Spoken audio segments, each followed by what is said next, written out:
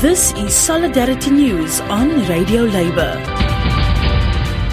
This is a Radio Labour report recorded on Wednesday, December 14th, 2022. I'm Mark Boulanger. The new Director General of the International Labour Organization, Gilbert Humbo, has started his term by calling for greater action on issues such as climate change.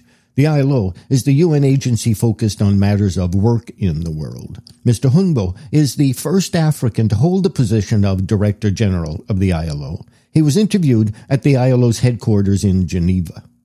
This year we've seen droughts, we've seen floods, we've seen heat waves. It's causing a lot of disruption. How do you see the implications of climate change for the world of work? The direct implication, of course, we know is the whole just transition that we're talking about, and the current geopolitics put it even back. With the crisis, we know the energy crisis, and the whole objective of zero CO2. But for us, we have to make sure that the whole productivity, skill development, lifelong learning. Is we attach a greater importance so to provide opportunities to the workers coming out of the fossil industries toward much more on the renewable side, which is one. Secondly, is the importance, and not only at the bigger picture, but also within ILO, our modus operandi, is important to be better prepared for reaction to crisis situation, where we saw in Pakistan or where we are seeing in other places in terms of the flood or the drought.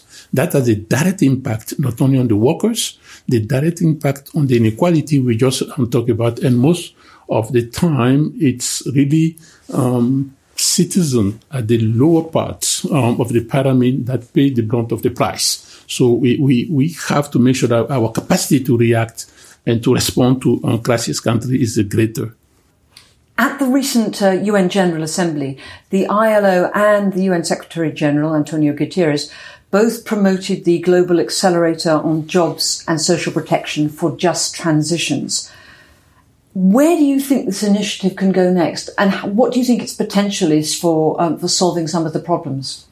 First of all, this is a very, very, very good critical initiative, both for the job productive job on one hand and the social protection, which in itself is a way to express what we have experienced during COVID with the loss of job and how precarious those jobs and the situation are, and we know. The problem we had, particularly in the low-income countries, with very little fiscal space to be able to quickly and effectively respond through social protection schemes.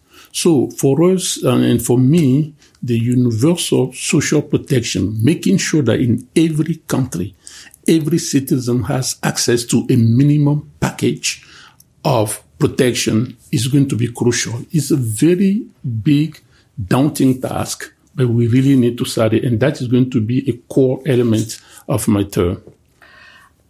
A lot of the problems that we're facing at the moment are multilateral problems. They involve all the countries in the world, or almost all of them.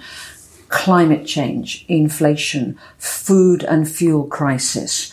Yet at the same time, the multilateral system that's been developed since World War II is under strain almost like never before.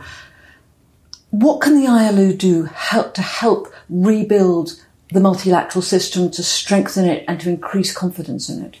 First of all, let me underscore the importance of multilateralism. We will not say it enough.